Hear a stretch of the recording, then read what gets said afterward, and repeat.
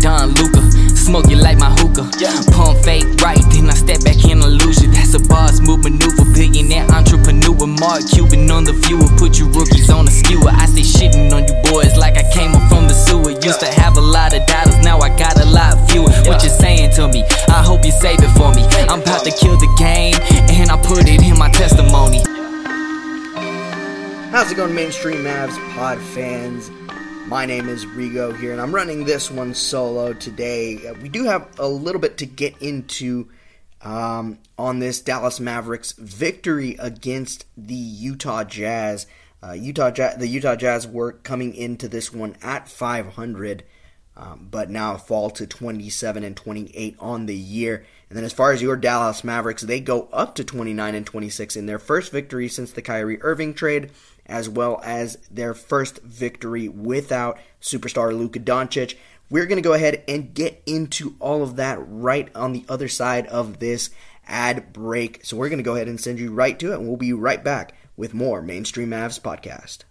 And we are back here on the Mainstream Mavs podcast here. I'm Rigo, riding solo with you today. I'm glad I'm riding shotgun with you today, and hopefully you are enjoying the sound of my voice and just all the information that I will go ahead and be bringing to you over the course of the next, I want to say give me about next 15-20 minutes here for your listening pleasure. Again, this is going to be a little bit of a shorter one, again, just because I'm riding a little bit more dolo on this one.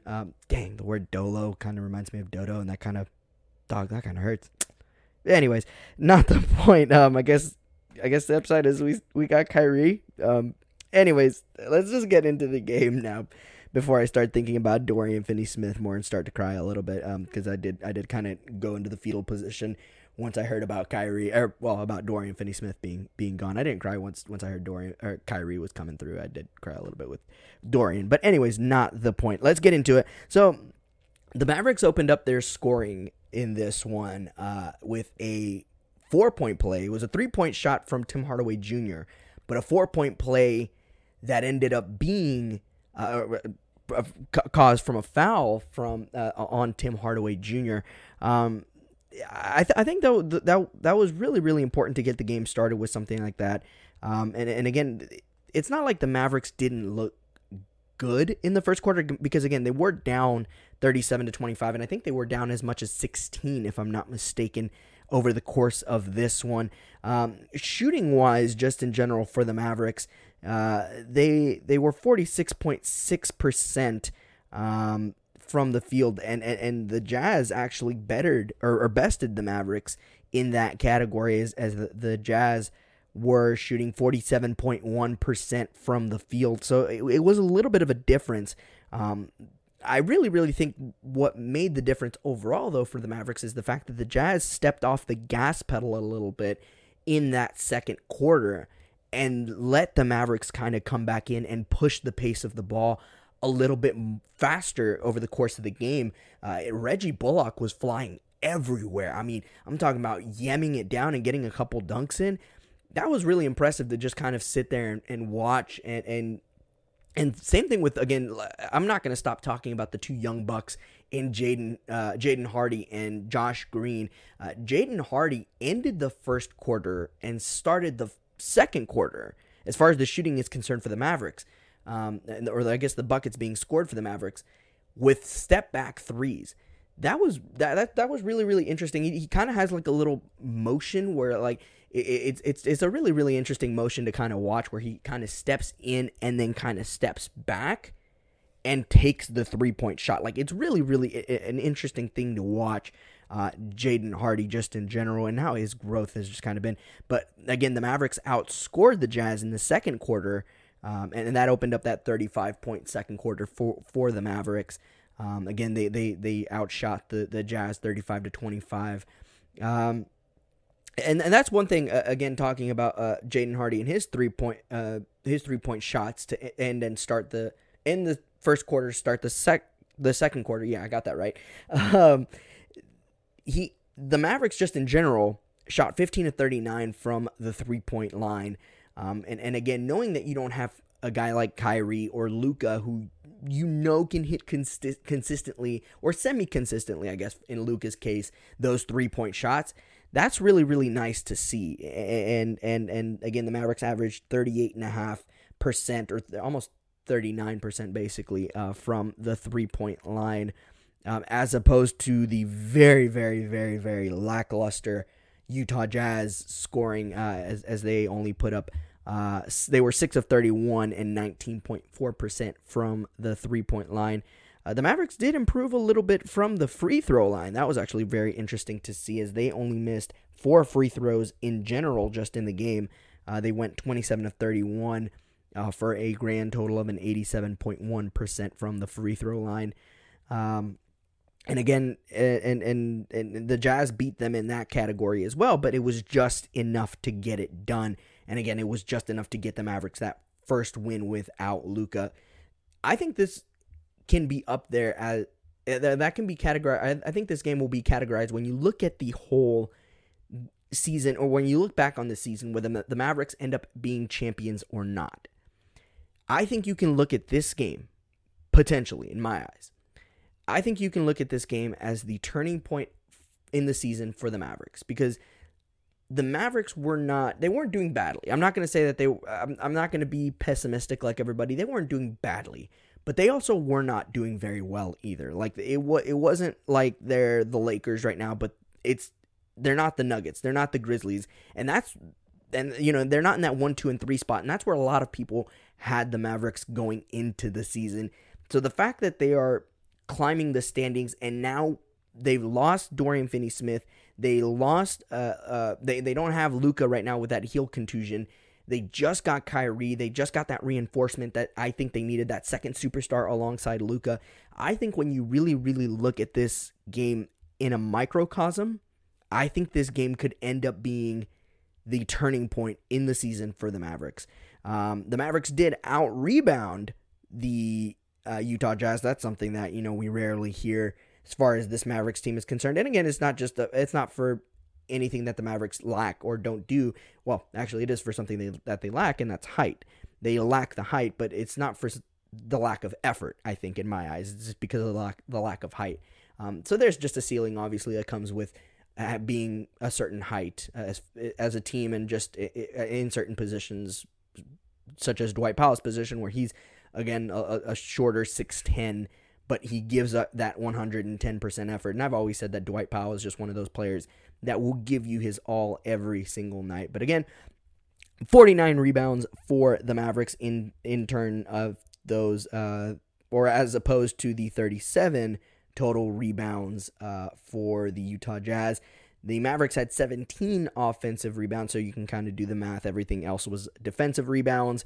And then in the assist category, the Mavericks also won that. That's a category that not many people look at very frequently, but I think I kind of look at it a little bit. And just because it can tell me one of two things. It can tell me how well a team shared the ball. Obviously, that's the big one. But also, I think how well they push the pace, I think, is something that can also, if you push the pace a little bit faster, you're able to dish out the ball a little bit faster, and you're able to get to certain positions and get those assists out a little bit faster, I think, in my eyes. If you're able to push the pace of the ball, you're able to do that. And the Mavericks won that category. They had 26 assists, as opposed to the 21 assists that the Utah Jazz had. They were equal in blocks. The Mavericks did win in the steal category. They had 6 steals as opposed to 4. And that's something, too, that Josh Green provides. I think that's something that Josh Green has been doing very well this season. And just in general, this Mavericks team, I think, it may be on the uptick as far as defensive capabilities are concerned. In the turnover category, the Mavericks and the Jazz both tied that category. Points in the paint. Obviously, when you don't have a Lauri Markkanen or somebody that is, or Kelly Olynyk, or just Walker Kessler, or anyone in general, I think that is over the height of 6'10". You are going to struggle in the points in the paint, because just of how frequently you get beat inside. And then obviously you have guys like Colin Sexton and Jordan Clarkson. Jordan Clarkson had himself a really, really good game for the Jazz, scoring 26 points, 2 assists, and 4 rebounds. Mike Conley, again, another player too. I almost forgot to mention him. He had himself a double-double with 10 points and 11 assists. I think my player of the game for the Jazz, as far as they're concerned, I think it would be between Jordan Clarkson and Lauri Markkanen. Markkanen just because he had those 19 points and the Jazz needed every single one of those 19 points. Clarkson just because he's able to maneuver his way into the lane and you know, he was able to do that last night pretty frequently against the Mavericks.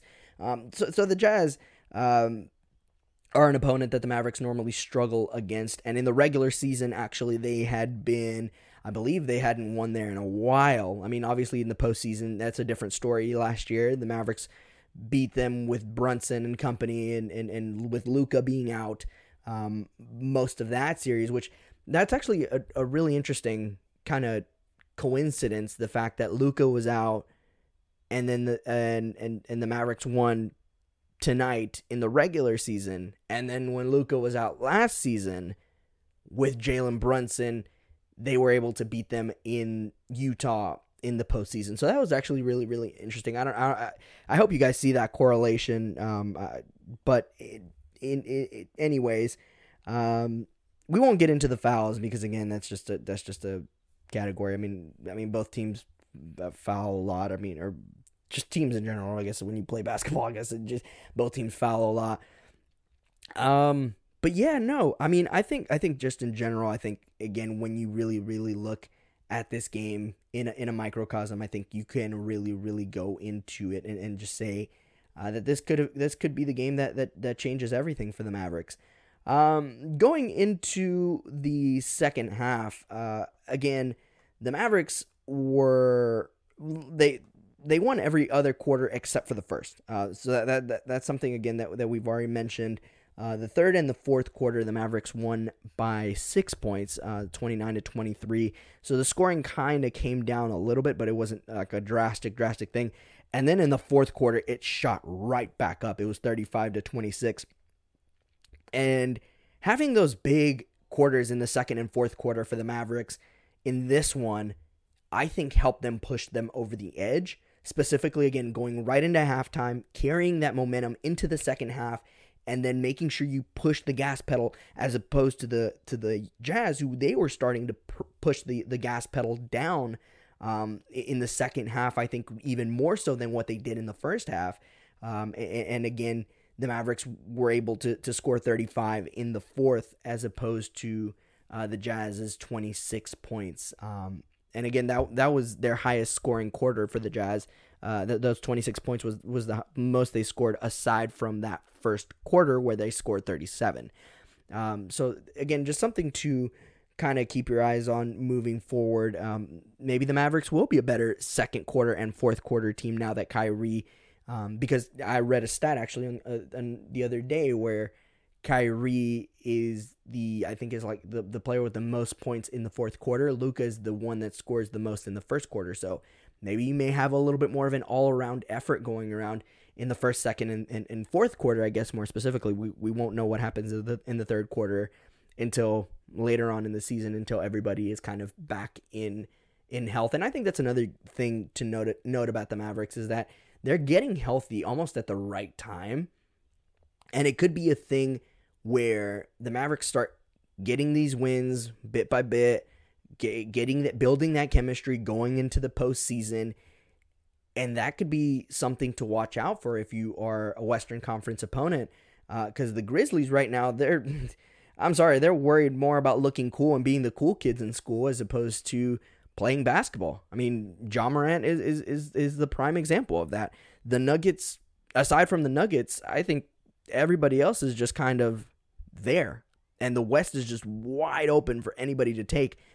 If you are a team that makes those home run splash moves at the deadline, you're more likely, I think, to tick upward, and instead of maybe being right in the middle of the pack where you may not get that home court advantage game, you may get one of those those teams that are caught sleeping, maybe a Kings team that could start slipping down, or a Clippers team that could start slipping down. I don't really see that happening because Kawhi and Paul George are playing very, very well.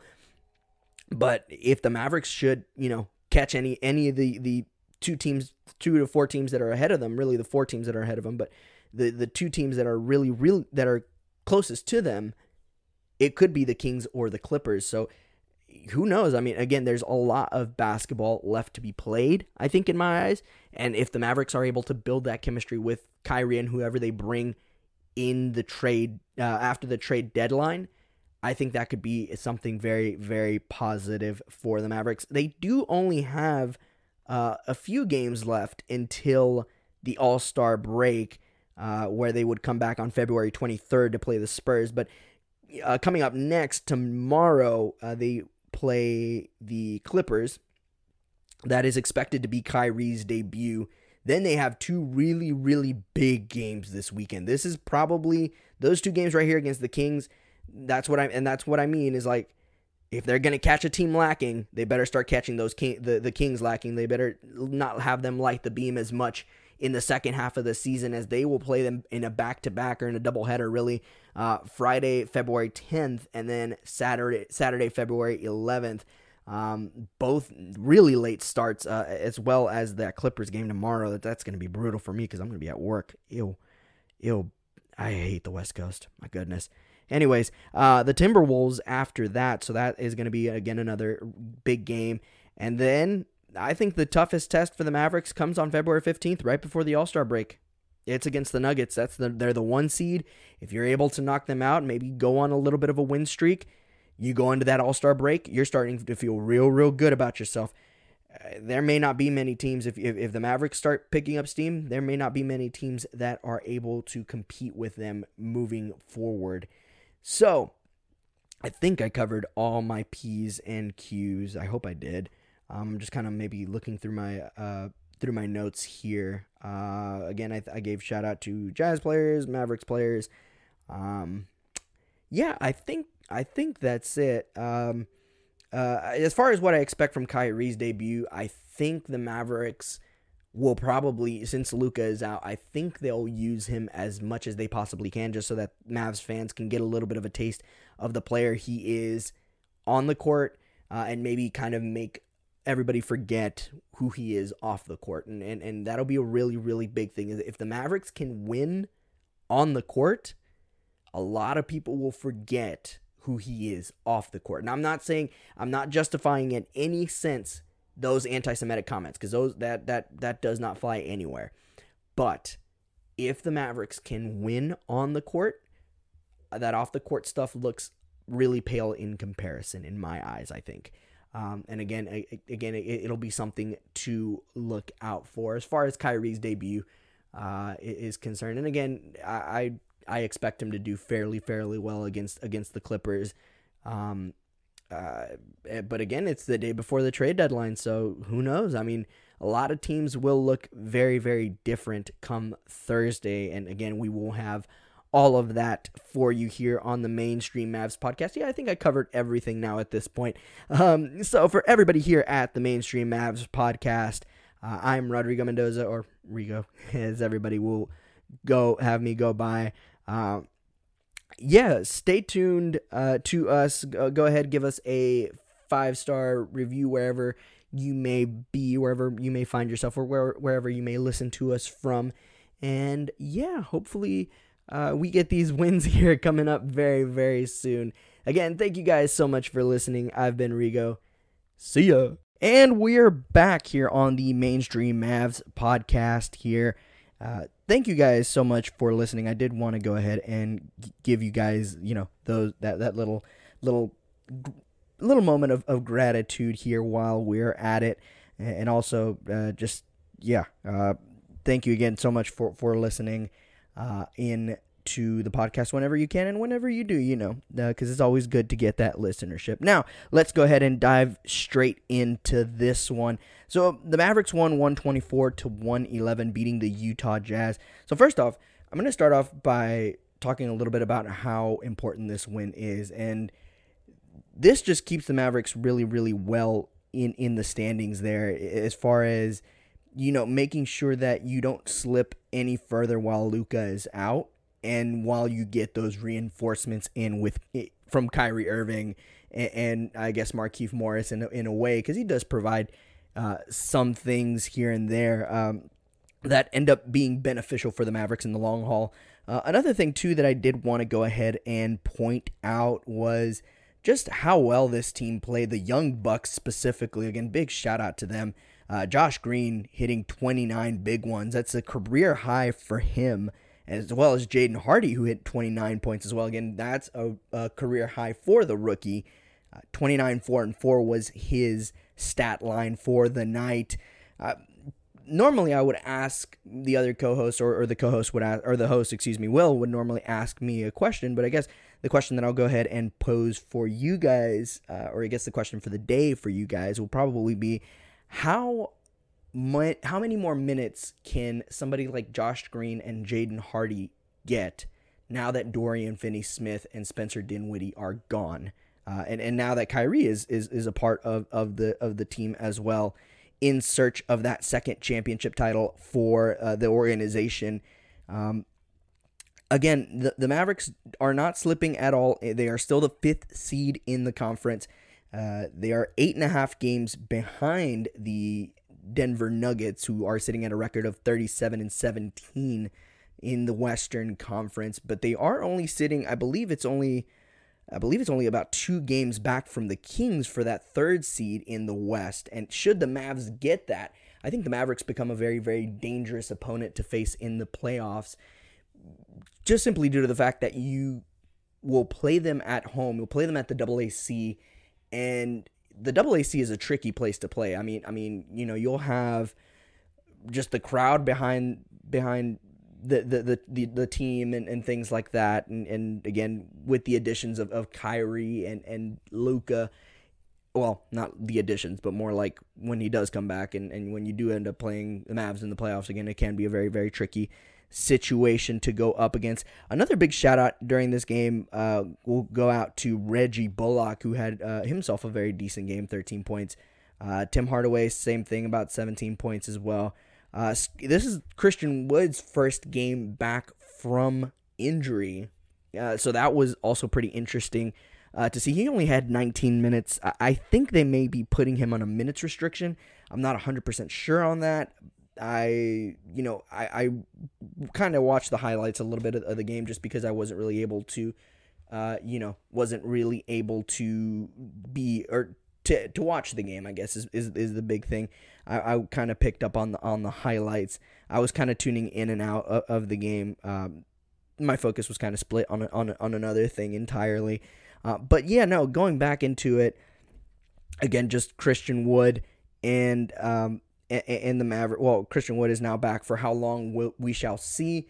Again, he apparently, according to a lot of sources, he has been in and out of trade talks. A lot of teams have been kind of coveting him. The Mavericks, I think, put him up for a potential trade with that Nets trade that eventually got the Mavericks Kyrie.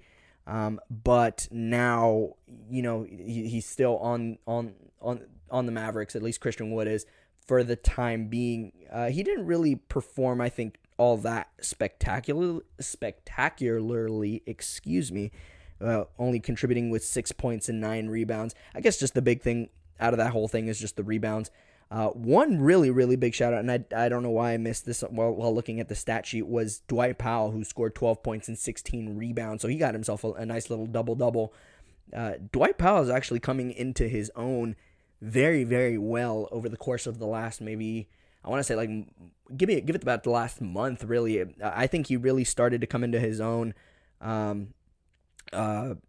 real, when we went out to watch that Mavericks game a few weeks ago. I believe it was against the Wizards. That's what it was. It was Porzingis' return game. Didn't even end up playing in that game. But yeah, no, Dwight Powell, shout out to him, because he has been on a tear recently. It won't light up the stat sheets with 30 points or whatever the case may be.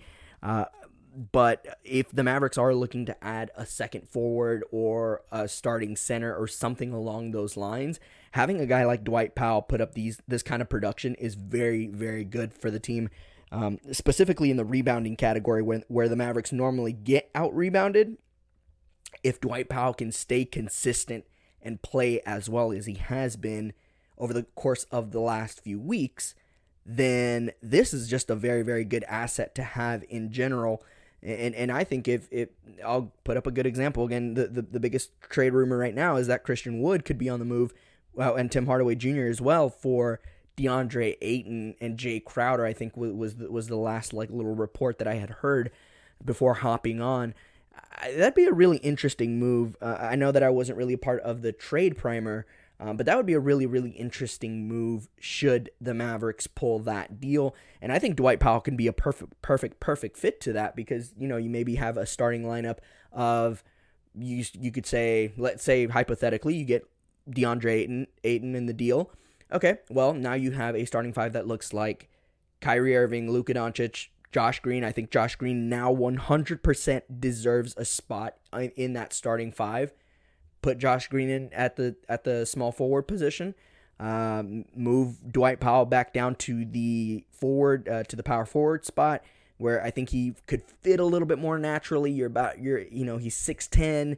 He's got the height, but he's also, again, he now can find that ability to create shots for others as well. And then I think DeAndre Ayton, again, being your starting center, will provide the rebounds just because he's a huge dude in general. I think he's like 7 foot, if I'm not mistaken. That's DeAndre Ayton's height.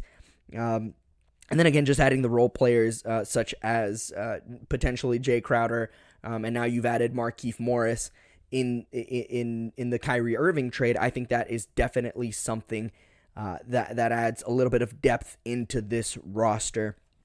I guess that's really just the big ones that Jaden Hardy. Oh my goodness. How did I forget about really going into his performance?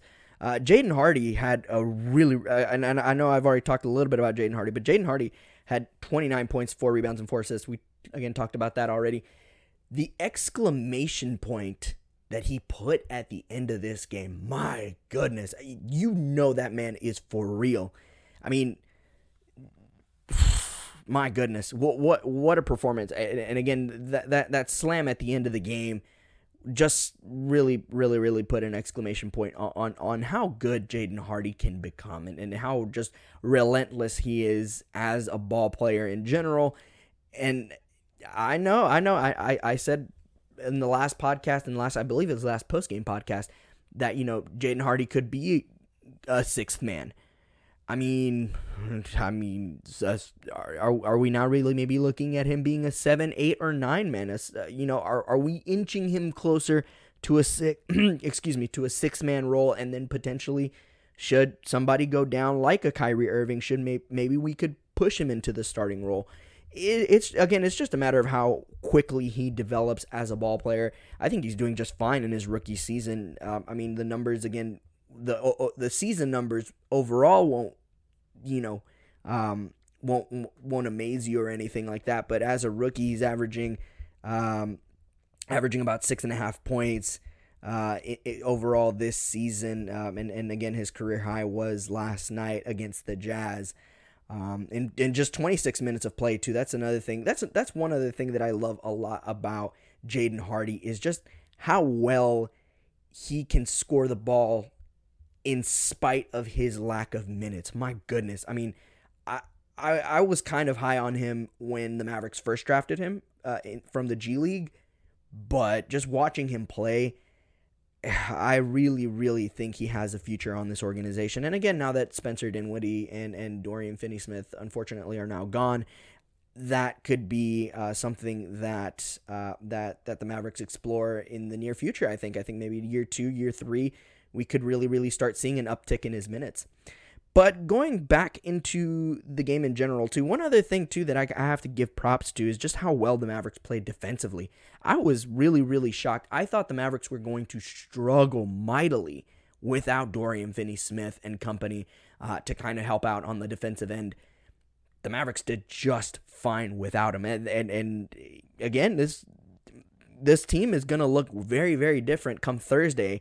But on that same note, Again, just how well the Mavericks have been playing on the offensive and defensive side of the ball. I do really think that guys like Reggie Bullock and Dwight Powell are going to have to step up to the plate. And eventually when Maxi Kleber does come back after the All-Star break, which that was confirmed today, despite how well he had been doing in his progression coming back from injury, Maxi Kleber is going to be coming back after the All-Star break. So it is a little bit unfortunate to hear that that's when his timetable for return is. But on that same note, again, it is very, very good to hear just in general that Kleber is back after the All-Star break. We'll go ahead and take a really, really quick break now that I've kind of summed up all the really good and bad performances. Really good performances, because I think it was just a good day overall. And again, the Mavericks getting their first win without Luka. We're going to go ahead and do a little bit of a deeper dive after this ad break. We'll do a little bit of a deeper dive into the game in general, quarter 1, quarter 2, quarter 3, and quarter 4. And we'll wrap up the whole thing with what I'm looking forward to come Thursday, the trade deadline, Wednesday, Kyrie Irving's debut, and then moving forward into the back half of the season. But we'll go ahead and we'll do all of that when we come back here on the Mainstream Mavs podcast. Stick around.